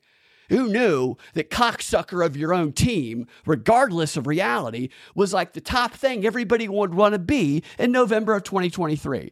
And that if you're not that, wait a minute, I heard you don't suck your own team's cock without question, you fucking anti-Semite, you fucking genocidal maniac. Don't talk to me again until I see 18 dicks in your mouth from your own team. I mean, this is what it feels like to me with the way these motherfuckers are fucking reacting. Now, I think that most people in real life probably don't react this way. I think that social media, it fuels this type of shit because people just want to get in on that fucking, that juice of getting likes and getting shares and shit. That's what they fucking want. So they play to that fucking shit. And they say the shit that's going to, make their little boner hard so they can bend over and suck it themselves once they get 6 or 7 likes. We're going to destroy society if we continue to be this intolerant of things that we don't like. And I'm going to continue saying this because I unfortunately feel like I need to qualify myself because I don't want to offend someone or hurt someone's feelings who disagrees and has a stronger opinion about one of these sides or the other. My opinion firmly, just to be absolutely fucking clear, is that the leaders of Hamas, who reside in Qatar and are worth $12 billion and are down the street from an American, one of our military command centers, and are perfectly fine and are being completely left alone by Bibi Netanyahu, are motherfucking pieces of fucking trash that can go fucking burn in hell. Okay? I shouldn't even say that. I don't want anybody to burn in hell. I don't. I know I could probably get called like a fucking, somebody could probably tell me when it comes to the context of this conflict that I'm evil for saying I don't want anybody to burn in hell, but I actually do not. I don't know the concept of hell or what you believe, but if hell exists, I actually would prefer, if I had to choose, that everybody could have some sort of redemption and not have to suffer eternity of burning in hell. Even the most evil people, it's not and there's a lot of people that I do find pretty evil. But I just believe that getting people to get this position of we need to fucking make sure people suffer for sure. I actually am all about if someone's a piece of shit to you, then they need to be taught a lesson, right? But I think that lesson, it can be, you taught the lesson and then, okay, do better. Do fucking better. I've been taught lessons before. You try to fucking do better. Now I'm going on some rant of morality, and I just started thinking about all the crazy ass awful shit that I don't like. So let me take a step back from that. There's the world is a dirty place. It's also a great place. There's also a lot of great people in it, and I think just what I'm saying is I'm just sick and tired of everybody. And I think not everybody, but a lot of people just leaning in. A lot of it driven by social media to their fucking. They're not so great side. Their side that chooses division and polarization because it's the thing to do, or because some fucking word that they've been programmed with, it was said and triggered a belief they have about a person that they actually don't know that much about. It's just this identity politics. Everything boils down to identity politics. It's the most toxic, cancerous thing on the planet right now when it comes to civilization that we all live in and try and share together, is this idea that the individual is the same as the group. And I'll say it again. Identity politics doesn't work where it's, well, everybody in that group is exactly like the best person in that group. It never works that way. It always works where the group is defined and stereotyped and then programmed into the opposition's mind as the worst person in that group. So nobody has control over how other people perceive them, because the person that they also hate, who does dog shit stuff and they're unfortunately classified with, is the one that they're represented as to all the people who want to, fight them. And it's like, I'm not that person. Well, yes, you are, you stereo. It's just, I'm on like a really roll ranting here. I don't even know if I'm making sense. Does this stuff get to you guys? It's funny to like some of it to make fun of if people can laugh about it. I'll tell you guys, and this is awful. I'll wait. I'll do like a quick XR and I'll wait. I'll say it in the XR because honestly, if I tell you what I was going to say, so I had like a really bad joke about Halloween that I don't even think I can say without getting my channel kicked off. So I'm going to hold off on that and give you guys a couple more clips and then we'll get out of here. So notice how the energy in the room. 5 young pro-Palestinian workers at a Jewish-owned coffee shop in Manhattan just walked off the job over the store's support for Israel. The owner even offered to take them to dinner to talk things out, but they quit instead. The store was on the verge of closing, but then members of the local Jewish community showed up in droves. Some even volunteered to work shifts themselves. So talk about a contrast, a closed fist versus a helping hand. Anyway, it's no wonder our cities are starting to look like Gaza. In that sense, standing up to this growing radicalism makes all of us Israel. It's a similar fight. Luckily here, it won't involve tanks and guns, just votes. I hope. That's crazy. So he just compared this story about this coffee shop, which I looked into it a little bit. I don't know the full details of it, but what I did learn about it is, well, you see one person who's interviewed who owns the shop, and he says that some people who didn't like that had a different opinion. He's a Jewish coffee shop owner, and they apparently are pro-Palestinian, which that's the first red flag that the story raises for me, is the Jewish coffee shop owner had a bunch of baristas that were pro-Palestinian. Maybe, I actually hope so. I hope that that's the case because everybody should be working together. Who gives a fucking shit, right? But this presentation that, well, everybody just left and all of the Jewish people in the neighborhood had to show up in droves because these evil monsters who are he described them as the fist. There were baristas who quit. And clearly they didn't need any more baristas because he said people even offered to work, but they didn't need other people to work because they had people to work. But he still described the baristas who quit, which most baristas are like 20 years old, and 20-year-olds are stupid. We were all stupid. We were in that age. Everyone that age is stupid, whatever it is. We all were. But he described them as a closed fist, like a war killer versus an open helping hand. It's watching this set from front to back and just seeing how everything that made them number one in the ratings was abandoned.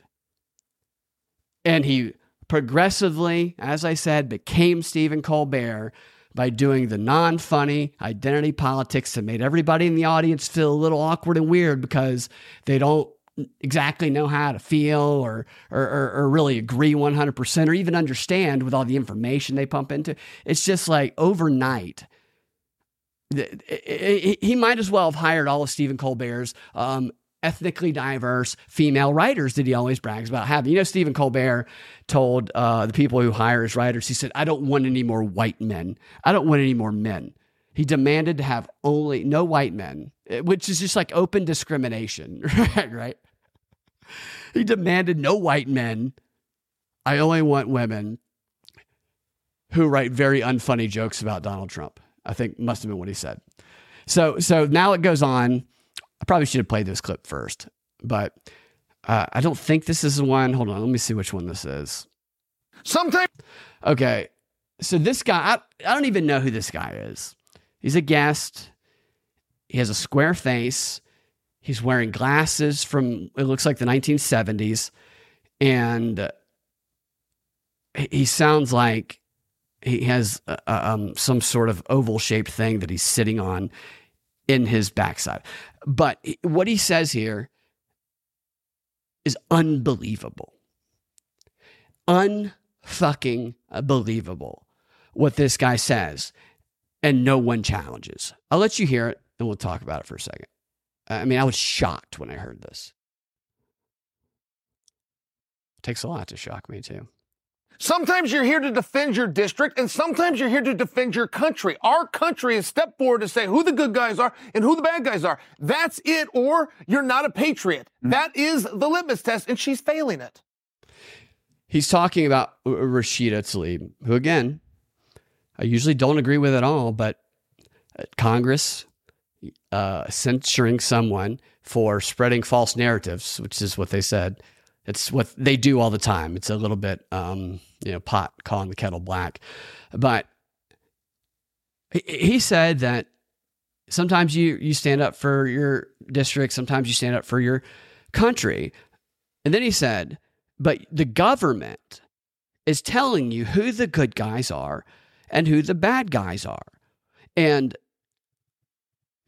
if you go with the good guys, you're a patriot. If you just accept what your government tells you wholesale. Your government, who has spent, goes far beyond just the past 3 years with COVID, but who has done nothing but deceive you, who has an intel community that told you that the Hunter Biden laptop was Russian disinformation, who has a president who is very obvious to anybody with a brain is the head of a money laundering operation, and whose daughter wrote in her diary about how he fucked her up sexually because he used to make her shower with him, and whose son is famous for filming himself masturbate while smoking crack while floating in a sensory deprivation. This is like this guy who is supposed to be like a right-leaning, I guess, on Fox is saying, your government is here telling you, they're saying, sometimes you stand up for your district, your country, and they're saying, these are the good guys, these are the bad guys. You stand with the good guys, you're not a patriot. And she's failing that test. What a fucking radical, you're with us or the terrorist statement to say. This is what I'm talking about with the right has become the left. This is everything that people who claim to stand up and defend free speech have opposed for the past 5 or 6 years. And now motherfuckers like this are becoming what they have fucking gotten rich and popular condemning. What a crock of shit. The number of people who rose to popularity and made a lot of fucking money by fucking calling out justifiably the fucking bullshit like this on the other side, who are now saying fucking radical. That motherfucker. Your government is telling you who the good guys are, and if you don't go along with them, you're not a fucking patriot. So what happens? You fucking kill them? What a piece of fucking shit. And nobody fucking challenged it. No one fucking stood. No one said, hey, wait a minute. That sounds a little bit war propaganda-y.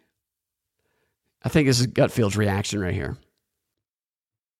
That's a great point, because she's like... That's a great point, he says. That's a great point. You'd think that she had competing interests with our country, but she doesn't. The country doesn't even factor in. Right. She has a sole interest. Yes. So that was Gutfeld's response. He was bold enough to stand up. Oh, he's a former MMA fighter. Ridgway, so you know who that guy is. That guy's a former MMA fighter. And here he is talking on this show like this. What do you think of my impersonation of him, Ridgway? Either you're with your country or your government, you listen to him, or you're not a patriot. I don't give a fuck. I'll fucking fight that guy, MMA, and I'll punch him right in his fucking, right in his fucking nuts. Is that legal in MMA? What an asshole, dude. Like MMA guys are usually pretty free speech. Now, that's all the Gutfeld shit I'm going through. Ridgway, if you didn't watch the Gutfeld, you should go back and watch it. But what I was talking about, I'm talking to my friend I see in the chats here, is that this Gutfeld has become Stephen Colbert because he's abandoned everything that made him rise to the top, because he is either being pressured or compromised, and he is going like fucking hardcore. You must fucking agree with me on Israel, or you need to be silenced, and you're a terrorist. It's just everything that they claim to be or condemn, they are now. So what I want to show you guys here is a couple of clips from Ramaswamy and the debate. So Ramaswamy, I thought this was, it's hilarious, but it's also most of you have probably, in fact, everybody who watches this show, because I played it and other people who you listen to played it, you all know about Zelensky going to the Canadian Parliament and him and Trudeau, blackface Trudeau, standing up and giving 2 literal standing ovations and a triumphant fist pump to an actual World War II Nazi, a 98-year-old who his battalion or whatever they called it, his SS unit was praised. They pledged allegiance to Hitler and ethnic cleansing, and his unit was praised by what's his name? The guy starts with an H. I was going to say Heimlich, but that's probably not his name. You know who I'm talking about. He was praised by that guy, like their main military guy, for their willingness to murder Jewish Poles in mass. This guy who Zelensky praised and everybody else in the Canadian Parliament. And the dude was interviewed years ago about his time during World War II. And he said during the interview, and it sounds a lot like what George Soros said about his time, he said that it was the best time of his life. So the time of his life when he was praised for his willingness to murder Polish Jews in mass, after pledging allegiance to Hitler and ethnic cleansing, was the best time of his life. And Volodymyr Zelensky, who the American taxpayers have given billions of dollars to, and weapons to, and weapons and money that have been funneled down to the Azov battalion that is in his military. Now, it doesn't make up his whole military, but it's in his military. Swastika tattooed Nazis in his military, and a president. Not only that, praising this guy, right? So we all know that happened and just nobody talks about it, right? I am willing to bet that this debate was the first time that anybody who watches NBC News where this debate was ever heard a reference to this guy we've been giving all our money to and supporting praising Nazis, because the left-leaning media covered it up and never talked about it. And after Vivek said that, or said this thing I'm about to play, they went into overtime with this unbelievable coordinated messaging campaign to try and just flip reality on its head about what Vivek meant. I'm going to play it first, just for people out and hear it, and then I'll play you the response to what he said, which is just like crazy as shit. Ukraine is not a paragon of democracy. This is a country that has banned 11 opposition parties. It has consolidated all media into one state TV media arm. That's true. That's all true. It has threatened not to hold elections this year unless the U.S. forks over more money. That is not democratic. It has celebrated a Nazi in its ranks, the comedian in cargo pants, a man called Zelensky, doing it in their own ranks. That is not democratic. Okay, so that's the comment from about Zelensky, right? Now, Vivek is speaking quickly, right? I heard that, and I think all of you who heard that, you immediately knew what he was talking about. He's a fast talker, kind of like me. I'm a fast talker as well. Kind of pushed his words together, and he even said after the fact, he explained what he meant. But he didn't need to explain what he meant, because anybody who's being honest knows that he was not calling Zelensky a Nazi. He was saying that Zelensky was the one, the comedian in cargo pants, who praised the Nazi in the ranks of the Canadian Parliament. Okay, he was rattling off a bunch of shit. And what the media did was they intentionally misinterpreted this. I'm going to let him finish what he's saying here because he says some other shit that's good. And then I'm going to play you the media's intentional misinterpretation of what he's very obviously stating right here. Unless the U.S. forks over more money. That is not democratic. It has celebrated a Nazi in its ranks, the comedian in cargo pants, a man called Zelensky, doing it in their own ranks. That is not democratic. More facts for you that you won't hear from the mainstream in either party or the mainstream media. The regions of Ukraine that are occupied by Russia right now in the Donbass, Luhansk, Donetsk, these are Russian-speaking regions that have not even been part of Ukraine since 2014, that other people probably couldn't name those provinces for you. Those are the hard facts. And so to frame this as some kind of battle between good versus evil, don't buy it. That's true. And that's what they try. He's 100% correct on that, on what he said there. Now, here...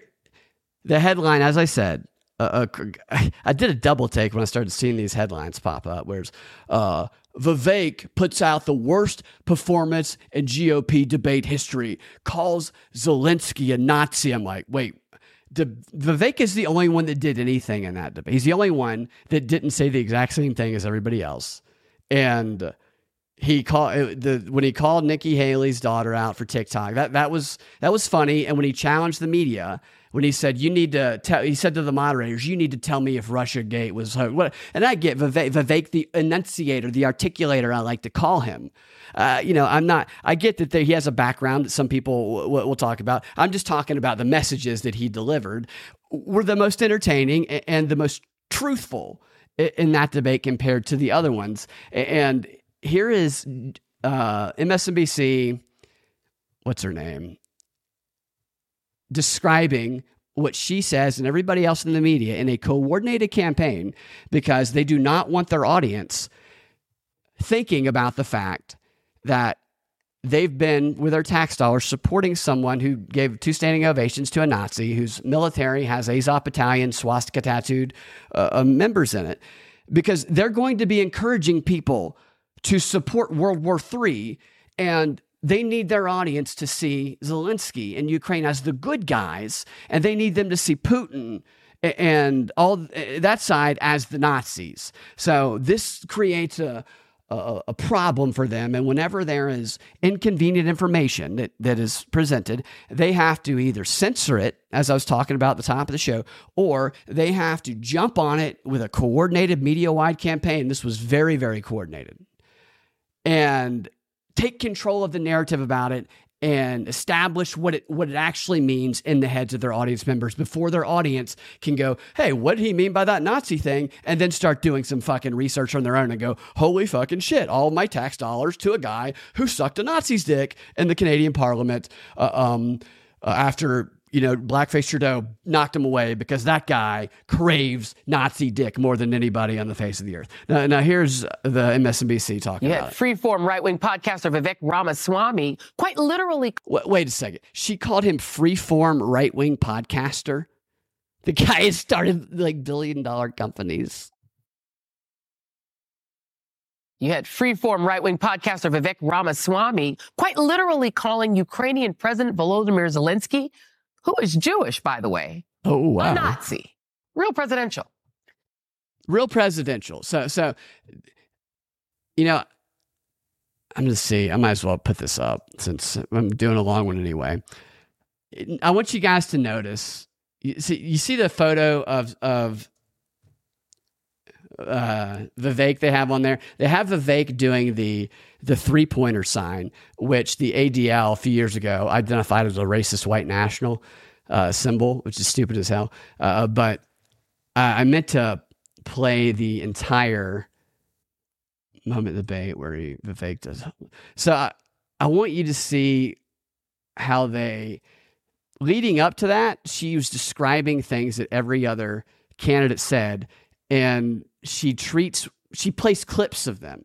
And then she gets to Vivek and she says, Vivek called him a Nazi. And then she doesn't play a clip. She just skips right over it. And it's like, oh, well, that's pretty obvious that you're just trying to lie about this Ukrainian shit. President Volodymyr Zelensky, who is Jewish. That's the wrong one. MSNBC. All right, I might not have it readily available. I was hoping that I would, but I'll just tell you what she did. She plays a clip of DeSantis. She plays a clip of Nikki Haley, and she plays a clip of Tim, the heterosexual Scott. And she says, they did this and they did that. And then, bam, there's a clip. And then comes to Vivek, and they're like, oh, he's a Nazi. I'm not going to prove anything that I just said. Which, by the way. But what she does do is she brings on a couple of guests to comment on how bad it was that Vivek called Zelensky a Nazi, and one of them calls for Vivek to be banned from the next debate. Censor. A Nazi. Real presidential. It's crazy. Censor him because he did a made-up thing we And the only time we hear about an opposition to Nazism is Vivek Ramaswamy calling the president of calling Vladimir Zelensky a Nazi. He's Jewish. So there is this sort of weird play they're doing there. There's her double down on that. And so she asked him to comment on him this thing that they completely fabricate. So everybody on that panel knows that they're talking about something that's not true. No, there's not one of them that thinks that he meant that he was calling. They all know that he's talking about Zelensky in the Canadian Parliament, praising him. But they're all just acting and making shit up. And they're taking it even a step further. These people are insufferable. And I thought that comment that Ramaswamy made about, the president of Ukraine, a Jewish president, being a Nazi. I had the depressing realization that I've been to over 40 Republican primary debates in my life. And I think that may have been the worst moment in all of them. And let me tell you, there's been some really bad moments before with really ridiculous people. But that was disgraceful. He should drop out of that race. The party should censor him. He should not be on a stage being able to give him a platform for hate speech. I agree. And ostensibly, he's running to be commander-in-chief and the person who would have to deal with Volodymyr Zelensky. How would he sit across a table from him, having called that Jewish man a Nazi, somebody who is facing an onslaught from Russia, who's trying to invade and occupy his country? How would he even sit across from him? He's not a serious human being. He's not a serious human being. The people, you have a guy here who's sitting on this panel who looks like someone who might pop his head over the top of a men's bathroom stall in a gay club and try to pay you to blow you. And they're talking about how Vivek said something that they know that he never said and how he should be censored and kicked off of the debate for this thing we made up. And he's not the serious fucking person. The problem here is that there's some fucking people who just swallow this bullshit whole. What I was talking about at the beginning of the show, the friends that I know believe this shit. They believe this shit. I have talked to friends of mine who I asked them, I've told this before, but I'm going to tell it again, where I've said to them, hey, you know about Jeffrey Toobin on CNN, right? And they said, what? I said, you know that Jeffrey Toobin, this is back when he was still working there. I said, you know that CNN's chief legal analyst for the past year, well, I mean, he was their chief legal analyst before, but you know that he's been working there the past year after what I'm about to tell you happened. You know that he was suspended for a couple of weeks because during a Zoom meeting with female colleagues, he pulled his webcam down, pointed it directly at his dick, and started jerking off during the CNN Zoom meeting with his female coworkers. And he acted like he didn't, because he's so frequently just, Zoom meeting, we're taking a break for water. Well, I'm taking a break, quick wank, chalking the old pool cue. He just so frequently does that he just happened to leave the camera on. And, by the way, lucky ladies is really what it is. My friend didn't know that. He didn't know that happened. And then Toobin came back. His name is fucking Toobin. And he jerked off on a Zoom call. Toobin jerked off on a Zoom call. And then a year after that, he was still CNN's chief legal analyst. Analyst is probably a better way to describe it. But my friend was shocked to hear that because he never consumed any news outside of CNN, who's definitely not going to say, let's welcome back to the show, chief legal analyst and masturbator on camera, Jeffrey Toobin.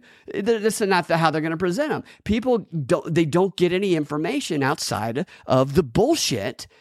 And they believe this shit. I bet. I don't know. Think about your progressive friends that you have, everybody listening. Ask them the next time you see them if they know that Zelensky, pull the video up and have it ready. If they know that Zelensky gave an actual World War II Nazi who was praised for his unit's willingness to murder Polish Jews, a 98-year-old dude who said it was the best time of his life, ask them if they know that him and Trudeau gave that guy 2 standing ovations and never apologized for it. That he's never fucking apologized for it.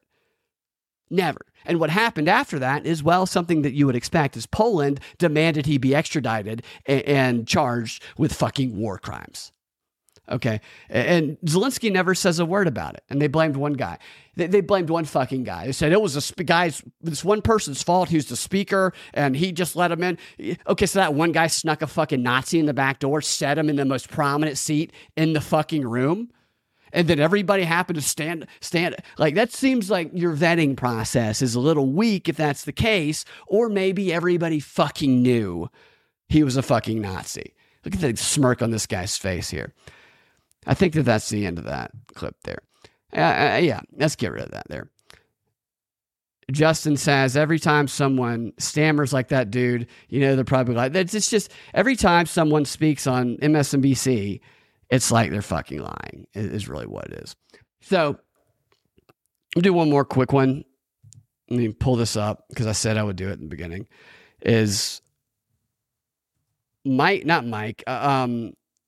Tim Scott actually produced his girlfriend. So during the debate last night, Wednesday night, I was demanding that Tim Scott produce that girlfriend to prove his heterosexualness, which I think is a mistake. I think Tim Scott does better if he is a black gay man who is Trump's vice president, but he did bring his girlfriend out. I had recommended that Tim Scott start going to campaign rallies with a t-shirt on that says heterosexual across his chest, but he hasn't done that yet. But he did bring his alleged girlfriend up on the stage. Let me share it with you here. See if you guys can see that. I have to tell you, I'm not convinced here. I'm definitely not convinced. All right, hold on. I think this is, okay, yeah, here she is. So the article's from New York Post. Who is Tim Scott's girlfriend? Meet Mindy Noce, N-O-C-E. And so, I'm not buying it. I'm just not buying this whole thing here. It's been polled that when these Republican candidates attack the former president, even though they're trying to beat him and they're running against him, it actually hurts them. Yeah, that's right, Tom. There was such a cautious manner in which these candidates tried to separate themselves from the frontrunner who's been dominating this race. For those just listening, Tim Scott is walking up onto the stage while these people are doing commentaries, like getting his picture taken. You heard them do it in a way where there they are. Basically, that's her. That's his girlfriend. Tim Scott's in his 60s. He looks good for his age. She looks like she's maybe in her probably 30s, maybe late 30s. Wrap their criticisms of Donald Trump in praise of his presidency there because they're trying to give a permission structure to his voters to say, does this look? I liked him then, or I liked elements. Look, all right, so that's what I take notice of, and anybody can have a weird little thing. I wanted to see a full makeout session personally. I wanted to see him grab some titty. Like, until I see Tim Scott grabbing some ass and titty in front of people, a little bit of disgusting PDA sticking his tongue down this lady's throat, I'm gonna think it's all a little bit of a ruse, and it just felt like that little departure there, like maybe she just didn't want to be there, and I know I'm giving Tim Scott a hard time. Maybe he doesn't know he's gay yet. I'm just encouraging him. Is the best thing for him if he wants to be Trump's VP is that. Let's watch this little interaction here again. Structure to his voters to say, yes, I liked him then, or I liked elements There's the pull of what away. he did doesn't then, like it. even if he's not the candidate for me now. Gone. That's it. So that's all we got. That's what we got from Tim Scott's girlfriend. The article says that he finally debuted his mystery girlfriend after months of speculation and growing curiosity about the Republican presidential hopeful's love life. He's 58. I thought he was 60. The 58-year-old caused a frenzy when he brought his blonde gal pal, Mindy Noce, 47. Oh, she's older than I thought. Out onto the stage at the third GOP presidential primary debate in Miami. The couple, who Scott says have been together about a year. That's kind of how Tim Scott talks. My girlfriend, I really like to get some of that ass with my girlfriend. She's super sexy bitch. I just feel like that's the way he talks about her. The couple says they'd been together about a year and they were spotted clutching hands at one point during they posed for it. They weren't spotted. They were up on stage taking pictures. It's not spotted. That's why they were there. And who is Mindy Noce? She's a mom of 3 who lives in Charleston, South Carolina. Interesting. She works as an interior designer for the Charleston-based Atlantic Properties, a real estate firm. she's a runner and she's a tennis enthusiast. And she's a self-described mover and shaker with a creative eye and a love for love for people. And what her background is that she studied at the College of Charleston, where she majored in health science. And there she is. She's pretty. I mean, she's very pretty. There she is in a nice house, no furniture. Looks like a staging area to me. She divides her time between the coastal enclave of the Isle of Palms and Charleston's Daniel Island for almost 20 years. And she's previously been described by Scott as I'm dating a lovely Christian girl because I'm heterosexual, and it's what heterosexual men like me who love vagina do. I just love some vagina in my face. Love me some vagina. Past relationships and family life, it's unclear how old her children are, and there was no details immediately available about her past relationships or who their father is, the father of her children. And her Instagram feed is filled with photos of interior design work, and she's posted photos. She hasn't posted any photos of her kids or her family on her account. Maybe she's just a private person. That's a possibility. It's definitely a possibility. But before he introduced her to the country, he was teased. That he was dating a lovely Christian girl that he met through church from a friend. Is that what he says? And in an in-depth piece on his love life. Who writes an in-depth piece on his love life? The Washington Post reported that him and his girlfriend were using an app to study the Bible together. And they play pickleball together. And they went on a date to the zoo. Our first date was we played pickleball together, and then we went to the zoo, and I couldn't even focus on the animals because all I could think about was vagina. Because heterosexual men, that's what we think about. And she says that he was tight-lipped about it because he can't imagine dragging her. I like Tim Scott, honestly. I don't believe this relationship. I think it's fake. I think it's a fake relationship. Yeah, but she's hot, though, so... It sucks because if it is fake, he's got him a hottie and he doesn't know what to do. I hope it's real, and I wish him all the best. That would have to be a challenging situation because he was getting a lot of pressure for not having a wife, and everyone thought he was gay. That was kind of like the rumor. And then there was that clip of someone asking him, I think on CNN, about a girl. No, it was Fox, about a girlfriend. And he was like, yeah, of course I have a girlfriend. She's got a perfect vagina and she's a great Christian. It's just the most awkward exchange ever. And then it's almost like he said that and they're like, we need to find this woman. Or maybe he's genuinely a pimp and he's dating this hottie. He's 47 years old and he's a bad, mother effer. I hope that's the case. Whatever. That's going to be the show for today. Thank you guys for listening. Yet another marathon. Justin, thank you for popping into the chats here. Justin was going to be a guest on the show the other day. We'll have to get him on again. We had a lot of fun, but we'll have a lot of fun again. Justin, you missed Fake Trump, who was on shortly before you popped into the chats. He joined us for a little bit earlier. All right, guys, I appreciate you guys hanging out. I appreciate all the support, and I hope you guys enjoyed it. We'll talk to you next time. Have a fantastic rest of your day. We'll see you guys next time. And that's a wrap.